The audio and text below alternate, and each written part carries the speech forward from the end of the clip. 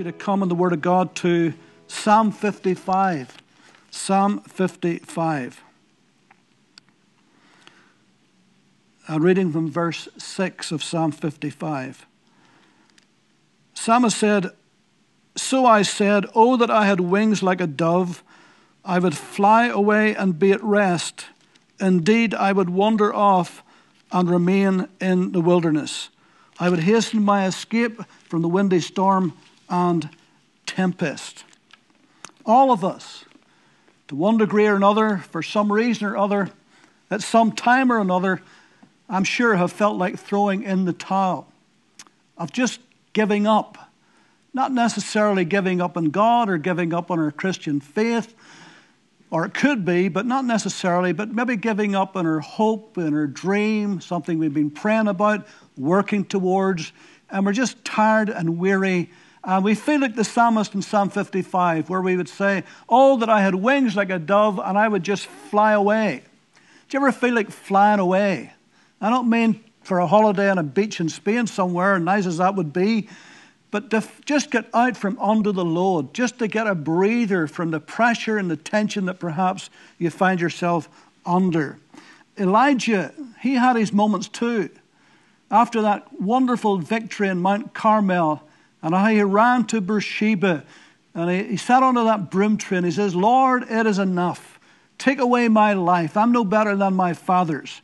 And we know that Jeremiah, there was times he felt like giving up too. There's one time he said to God, I'm not going to preach for you anymore. I'm not going to prophesy in your name anymore. I'm done. I've had it. It's over. I can't do this any longer. John the Baptist, he had his depths of doubt and despondency, and he sent a delegation to Jesus saying, are you really the one that's to come, or do I have to look for another? And Peter, he thought his ministry days were over. And he said, I go a-fishing. That's it. It's finished. It's done. It's over. Ministry's gone. I go a-fishing. Why do we feel like that? What brings us to the place where we look for a way out instead of a way through? For David in Psalm 55, it was the betrayal of his friend. In Psalm 55 and verse 12, he said, for it is not an enemy who reproaches me, then I could bear it. Nor is it one who hates me, who has exalted himself against me, then I could hide from him. But it was you, a man my equal, my companion, and my acquaintance. We took sweet counsel together and walked to the house of God in the throng. And then in verse 21, the words of his mouth were smoother than butter, but war was in his heart. His words were softer than oil, yet they were drawn swords. And so there are moments and there are times whenever we feel this way. Jeremiah, you know, he had to withstand the resistance and even the indifference to the prophecies he gave, to the word that he taught. And nobody wanted to hear him. I mean, people just did not want to listen to Jeremiah. It didn't matter what he said.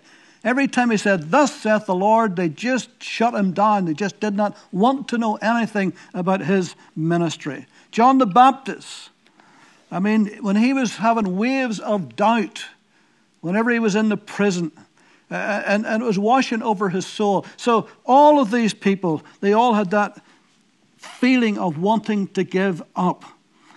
I mean, even Peter, it was his sense of failure. After that tremendous failure in his life, he just didn't seem to be able to get over it. It just overtook him completely. He was so ashamed and humiliated by what he had done by denying Christ.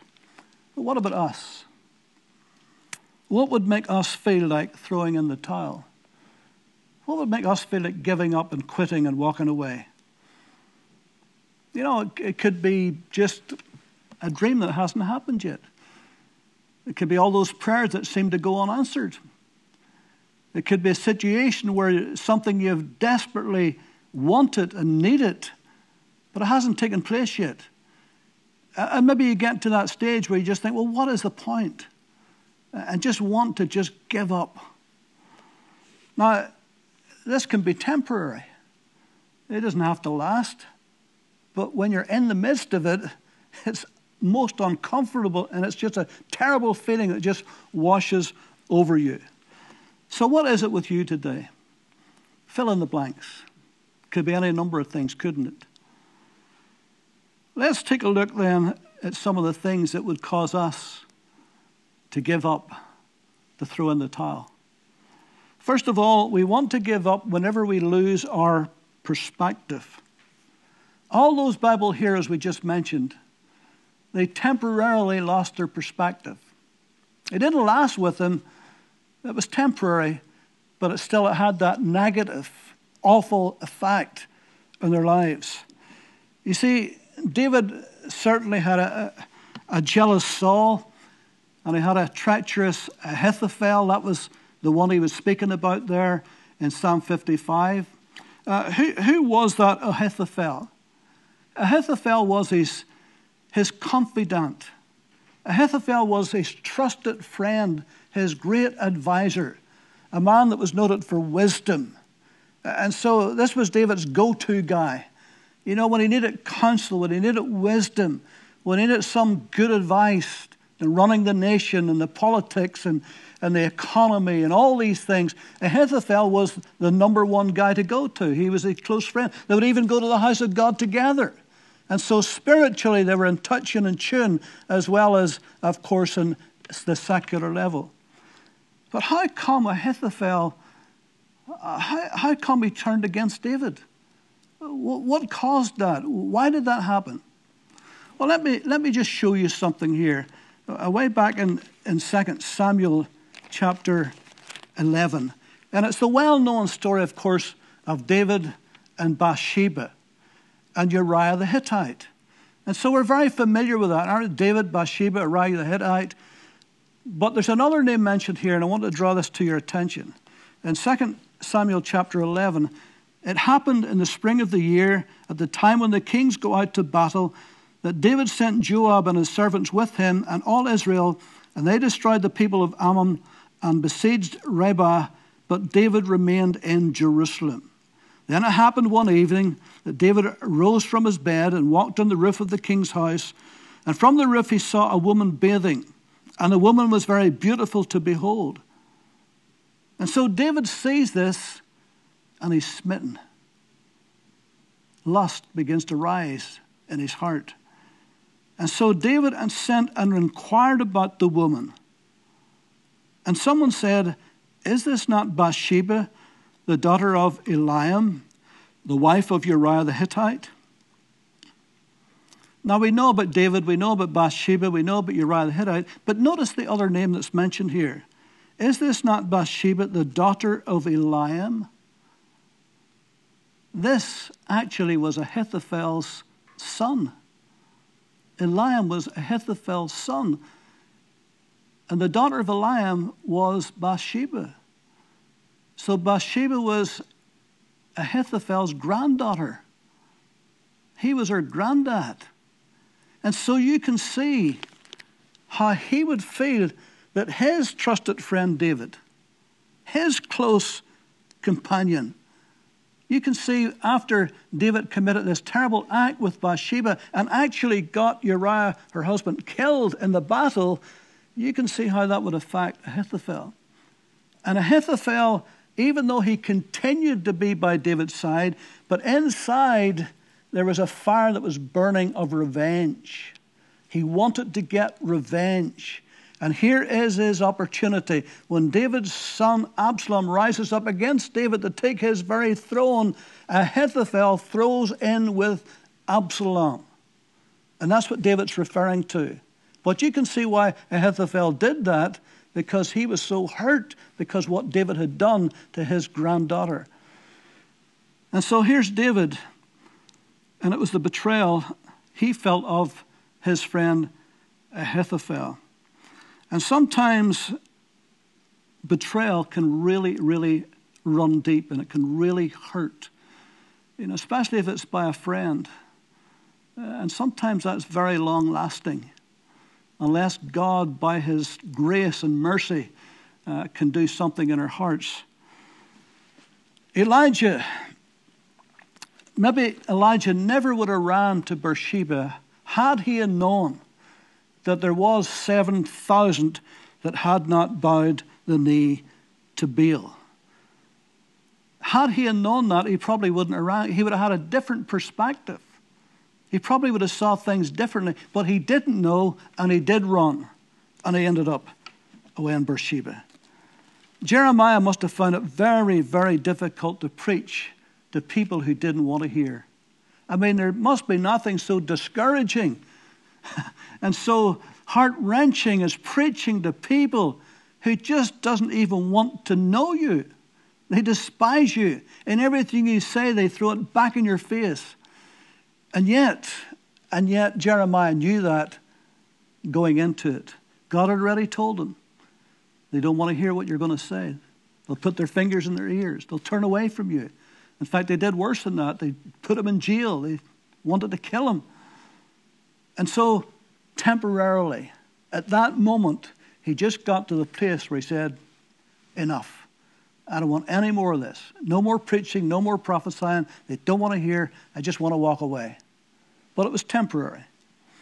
Ever notice how if you concentrate and fix your eyes on just one thing, maybe something you're looking at. I'm looking straight at you right now. But my peripheral vision is very unfocused. It's a bit blurry at the sides because I'm looking directly right at you at the moment.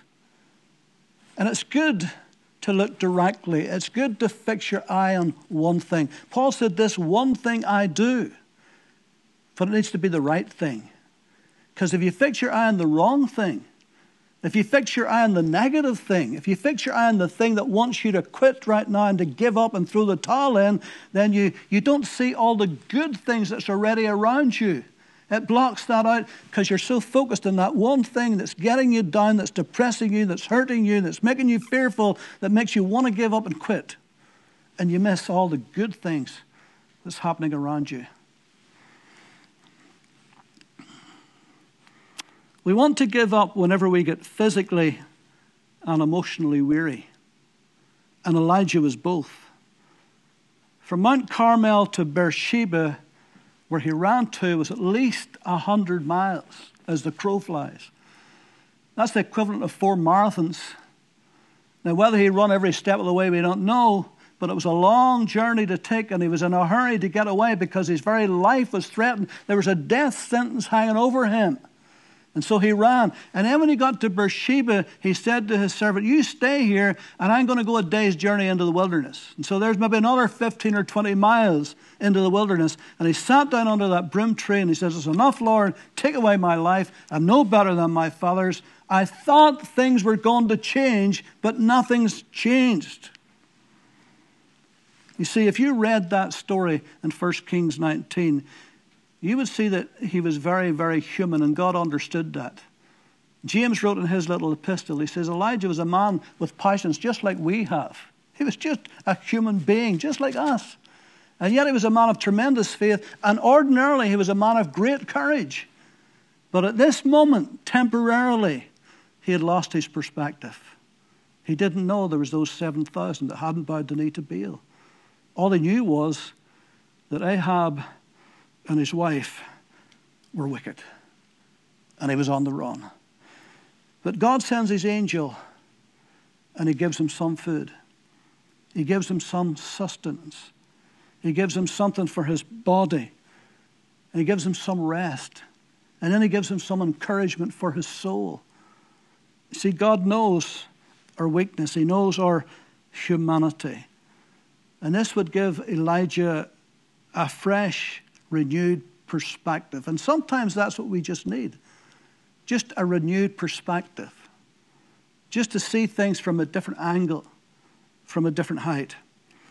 If possible, and it's not always possible, but if possible, try not to make a major decision whenever you're emotionally and physically drained. Elijah, his tank was empty. That was it. And God had to send an angel to him. That's how bad it was. So try not, if you can, make a major decision when you're physically and emotionally drained and tired and weary. Because chances are you're going to make the wrong decision. Sometimes you just need a rest. You just need to come apart a little bit and just try to rest and calm yourself and pray and just say, Lord, help me. I need your help in this. And the Lord will be gracious and give it to you. Sometimes we want to give up whenever we feel we haven't succeeded.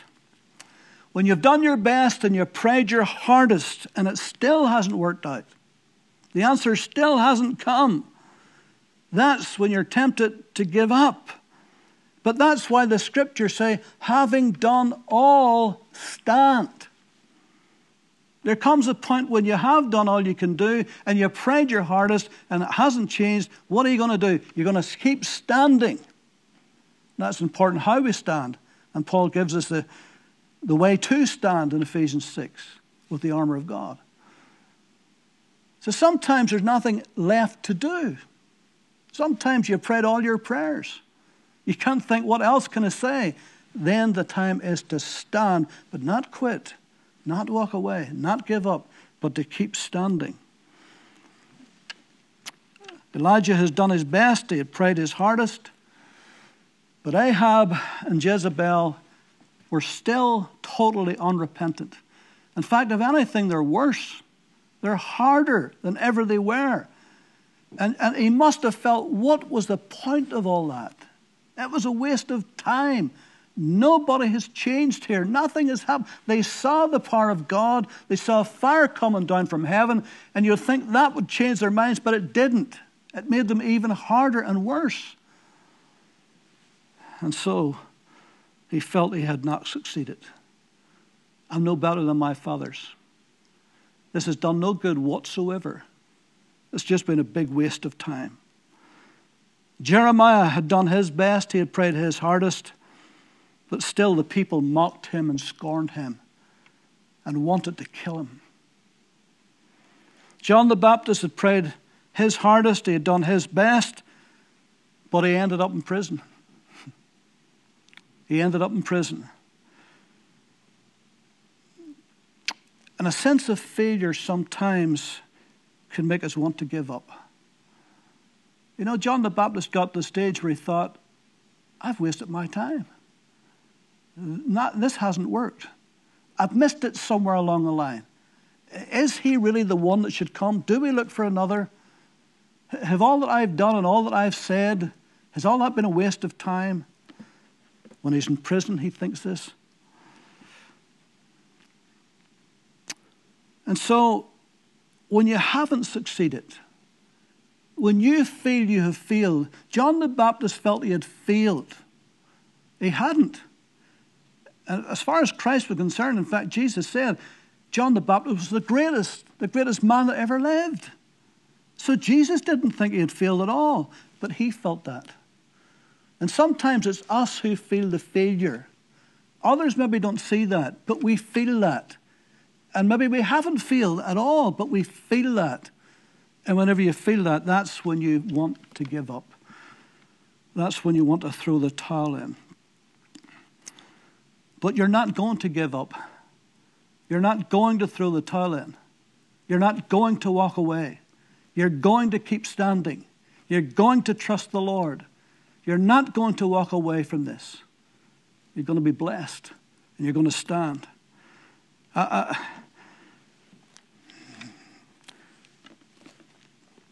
Hebrews 11 is that great roll call of faith, isn't it? You think of Abraham and Sarah, how they believed the impossible. You think of Gideon and how he undertook the insurmountable.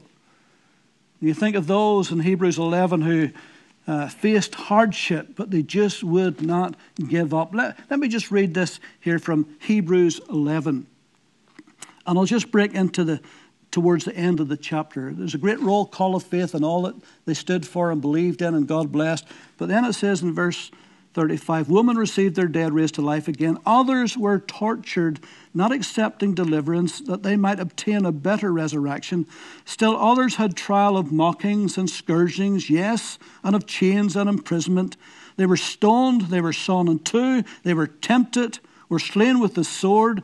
They wandered in sheepskins and goatskins, being destitute, afflicted, tormented, of whom the world was not worthy. They wandered in deserts and mountains, in dens and caves of the earth. And all these, having obtained a good testimony through faith, did not receive the promise. God having provided something better for us, that they should not be made perfect apart from us. Even though they had not received the promise, but they did not give up. They kept on going on. Through all of the hardships, through all of the difficulties of life, they just would not quit. Thank God for people like that. Abraham Lincoln was arguably the best president America ever had. Loads of books were written about him, movies were made about him. But the one thing about his life that stands out is he was not a quitter. He just refused to quit. And if I just share just a couple of things about his career for a moment, just to kind of let you see the type of a guy he was. In 1831, he failed in business. In 1832, he was defeated for the legislature. In 1834, he was elected to the legislature. In 1835, his sweetheart died. In 1836, he had a nervous breakdown. In 1838, he was defeated for speaker. 1840, defeated for elector. 1843, defeated for Congress. 1846, elected to Congress. 1848, defeated again for Congress. 1855, defeated for the Senate. 1856, defeated for vice president. And then almost 30 years later, 1860, he was elected president of the United States and became arguably one of the greatest presidents, if not the greatest president that ever lived. He just would not give up. And what a lesson there is for us in that. Chuck Swindoll has some great stories. He can be a very humorous guy. And he said he once heard W.A. Criswell, the long-time beloved pastor of First Baptist Church in Dallas, Texas, tell a story about an evangelist who loved to hunt. And this man bought 2 setter dogs that were top-notch bird dogs. He kept them in his backyard where he trained in. And one morning, an ornery little vicious-looking bulldog came shuffling and snorting down the alley. He crawled under the fence into the backyard where the setters spent their days. It was easy to see he meant business. The evangelist's first impulse was to take his setters and lock them in the basement so they wouldn't tear up that little bulldog. But he decided he would just let the little creature learn a lesson he would never forget. Naturally, they got into a scuffle in the backyard, and those 2 setters and that bulldog went round and round and round. And the little critter finally had enough, so he squeezed onto the fence and took off. And all the rest of that day, he whined and licked his sores. Interestingly, the next day about the same time, here comes that little ornery little bulldog back onto the fence and after those setters. And once again, those 2 bird dogs beat the stuffing out of that little bow-legged animal and would have chewed him up if he hadn't retreated down the alley. Would you believe it? The very next day, he was back. Same time, same station, same results. Once again, after the bulldog had all he could take, he crawled back onto the fence and found his way home to lick his wounds. Well, the evangelist said, I had to leave for a revival meeting. I was gone several weeks. And when I come back, I asked my wife, what happened? She said, honey, you just won't believe it. Every day at the same time, every morning, that little bulldog came back into the backyard and fought with our 2 setters. He never missed a day. And I want you to know that it's come to the place that when our setters simply hear that bulldog snorting down the alley and spot him squeezing under the fence, they immediately start whining and run down into the basement. That little old bulldog struts around our backyard now like he owns the place. Somebody said it's not the size of the dog that's in the fight, it's the size of the fight that's in the dog. That's what really counts, isn't it? Is there some fight still left in you? Has the battle been tough? Have you felt the pressure and the stress and the strain of what life has done? Don't give up the fight. Keep fighting. All right, let me give you some reasons why you shouldn't give up. If God is for us, who can be against us? In Romans chapter 8, in verse 31, Paul said, What then shall we say to these things? If God is for us, who can be against us? He who did not spare his own son, but delivered him up for us all, how shall he not with him also freely give us all things? Who shall bring a charge against God's elect? It is God who justifies. Who is he who condemns? It is Christ who died and furthermore is also risen, who is even at the right hand of God and who makes intercession for us. Who shall separate us from the love of Christ? Shall tribulation or distress or persecution or famine or nakedness or peril or sword, as it is written, for your sake we're killed all day long, we're accounted as sheep for the slaughter. Yet in all these things we are more than conquerors through him who loved us. For I am persuaded that neither death, nor life, nor angels, nor principalities, nor powers, nor things present, nor things to come, nor height, nor depth, nor any other created thing shall be able to separate us from the love of God which is in Christ Jesus our Lord. If God is for you, who or what can be against you? It doesn't matter who, it doesn't matter what. The fact is, God is for you. He's on your side. And when God's on your side, then you can win in every battle in life. God has given us all that we need to win in the battles of life. He truly, surely has. In Ephesians 6, Paul writes, verse 10, Finally, my brethren, be strong in the Lord and in the power of his might. Put on the whole armor of God, that you may be able to stand against the wiles of the devil. For we do not wrestle against flesh and blood, but against principalities, against powers, against the rulers of the darkness of this age, against spiritual hosts of wickedness in the heavenly places. Therefore take up the whole armor of God, that you may be able to withstand in the evil day, and having done all to stand. See how many times it says to stand and to withstand? Stand therefore, having girded your waist with truth, having put on the breastplate of righteousness, having shod your feet with the preparation of the gospel of peace, above all taking the shield of faith, with which you will be able to quench all the fiery darts of the wicked one, and take the helmet of salvation and the sword of the Spirit, which is the word of God, praying always with all prayer and supplication in the Spirit. God has given us everything we need to face the battle. Every spiritual defense, everything for a spiritual offense, he has given it all to us to wear, to put on the armor of God, so that we can stand in the evil day, that we can stand when things are tough and hard. That's what helps you to stand. That's the grace of God. That's what God provides. So you're able, in this situation you're facing, to be able to stand and to withstand the works of the evil one.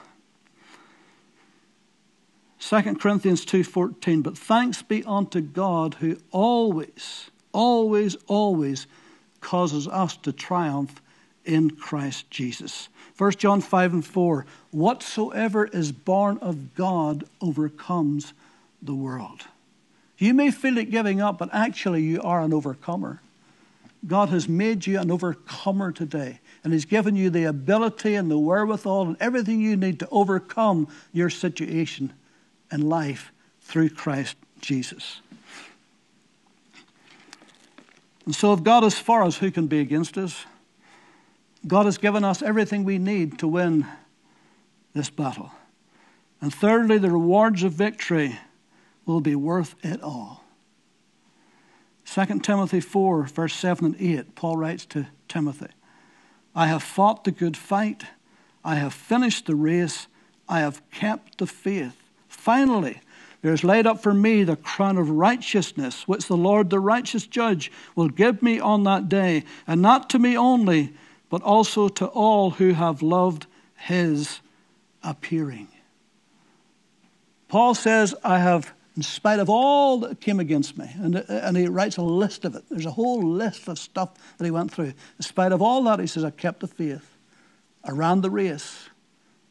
I got the finishing line. Now, he said, just like those runners in the Olympics, there's a crown laid up for me. Their crown, by the way, he said in another place, he says it's like a laurel leaf that withers and fades. But he says this crown will never fade. The crown of life and the crown of right. There's 5 different crowns awaiting the believer. And so Paul looked beyond his present and he saw the prize that was set before him. And sometimes in the battle, and it's not easy, it's difficult, it's tough, but sometimes you've got to look beyond the present and see the prize whenever you win. Jesus in Hebrews 12:2, who for the joy that was set before him, he despised the shame of the cross, despised it, to sit down at the right hand of the Father. He saw the rewards that was set before him. What was his rewards? You and I, we were his reward. And in his great prayer in John, he prays that we would see him in his glory, the glory that he had with the Father. That's what he wants us to see him in all his splendor and glory as the champion, as the King of Kings and Lord of Lords. That was the prize that was set before him. And he's got that prize. He won that battle at Calvary. He withstood everything the enemy threw at him. And he did that for you and he did that for me.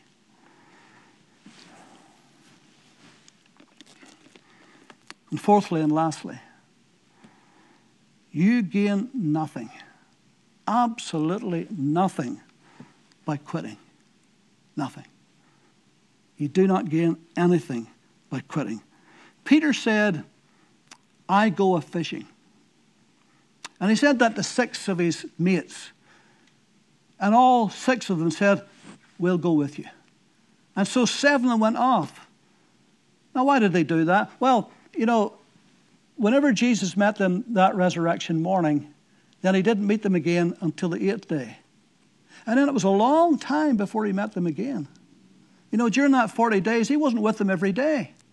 Not at all. In fact, when he met them on the seashore, we'll talk about in a moment, it said that was the 3rd time he met them. And so there was quite a period where he wasn't with them. And yes, they saw him resurrected. Yes, they saw the miracle of that. Yes, they knew he was alive and well. But as far as ministry was concerned, everything had changed. They really didn't think there would be any more ministry. And you know, Peter's a man and he had a wife. He had a house to keep. And he probably thought, you know, the whole ministry team, it's all busted, it's gone, it's finished, it's over. And there's nobody given to the ministry anymore. We have no secretary, we have no treasurer. In fact, the treasurer hung himself, he was a traitor. And so there's no money coming in. And I need to feed my family. I got to do, what I'll do is I'll go back to fishing. I'll go back to the old life. Because my new life I thought I had, it's over. And the rest must have felt that too. They were in the same boat, as it were. And so they went fishing. And they fished all night. And the Bible says they caught nothing. Not one thing did they get. Empty nets. And so they arrived the next morning, more defeated, more miserable, because they gained nothing. And Jesus was standing there and he says, children, have you any food?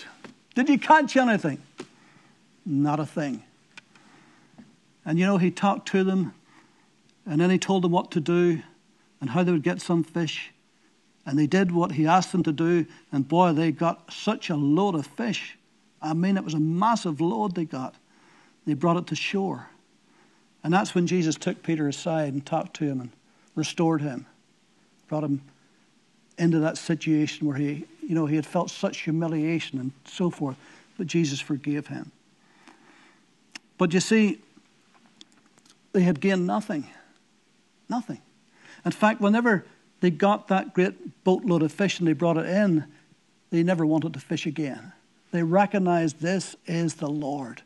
And then suddenly the feelings of, well, he told us we would be fishers of men one day. And so now they're realizing there is ministry left. There's something for us to do. It's not all over. See, they temporarily lost their perspective, but now they've got it back again. But here's the problem. if you decide to throw in the towel and quit, very possibly somebody will be watching you. Somebody who's maybe wavering, wondering, what should I do? And they watch you to see what you're going to do. And if you quit, the chances are they'll quit too. The chances are they'll look at you and say, well, they were strong and they were a righteous person and they were a spiritual person and they've quit, they've given up. What hope is there for me? And they just give up too. And you see, when Peter decided to go fishing, 6 of his mates decided to go with him. But thank God it was only temporary. Thank God it was temporary. And all of them come back. And the day of Pentecost, those same men who were quitters, those same men who were throwing the towel in, on the day of Pentecost, they rose up as mighty men of God. And look what they accomplished. Look what they achieved after that. Where are you today? What's your position? Where do you stand? You say, David, I'm in a good place today. I'm enjoying the blessing of the Lord. All my ducks are lined up in a row. I mean, everything's hunky-dory. I couldn't be better. I'm enjoying life to the full. Wonderful. Thank God. I rejoice with you if that's the case. But there may be somebody else, maybe you. And it's not like that for you.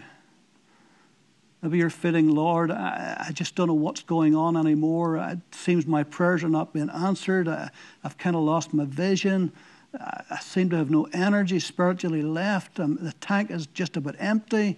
I don't know what to do anymore. I just feel like giving up. Is that you today? Well, I've got some good news for you. If you do not quit, there is going to be such a reward that awaits you if you do not quit. There's a due season that's coming. Paul talked about the due season. For those who do not faint. If you don't give in, there's a due season that's coming to you. So I want to encourage you today, if you're in that position where you're just wavering even, and you're wondering, or maybe you have thrown the towel in. Maybe you're watching me today, and maybe you did throw the towel in, but you're thinking, well, what gain was there in that? Nothing. Why did you come back to the Lord today? Why did you pray and stand before Him and say, Lord, here I am. Yes, I gave up. Yes, I quit. But Lord, here I'm back again. I need you. I need your grace. I need your love. I need your mercy. I need your strength. I need your power. And God will graciously grant it to you. Maybe you're about to. Maybe you're wavering and saying, Lord, I'm just on the edge. Well, listen, let me pray. Let me ask God to fill you with His Holy Spirit and fill you with something that's positive and good, that you'll think right again. You know, that you're not, stop wavering, and that you'll be strong and true and get your eye on the prize and on the goal. Can we do that? Let's do that right now. Gracious Father, we thank you for your goodness in our lives. Forgive us for the times whenever we have forgotten that. The times, Lord, whenever we got our eye off you and onto something else or someone else.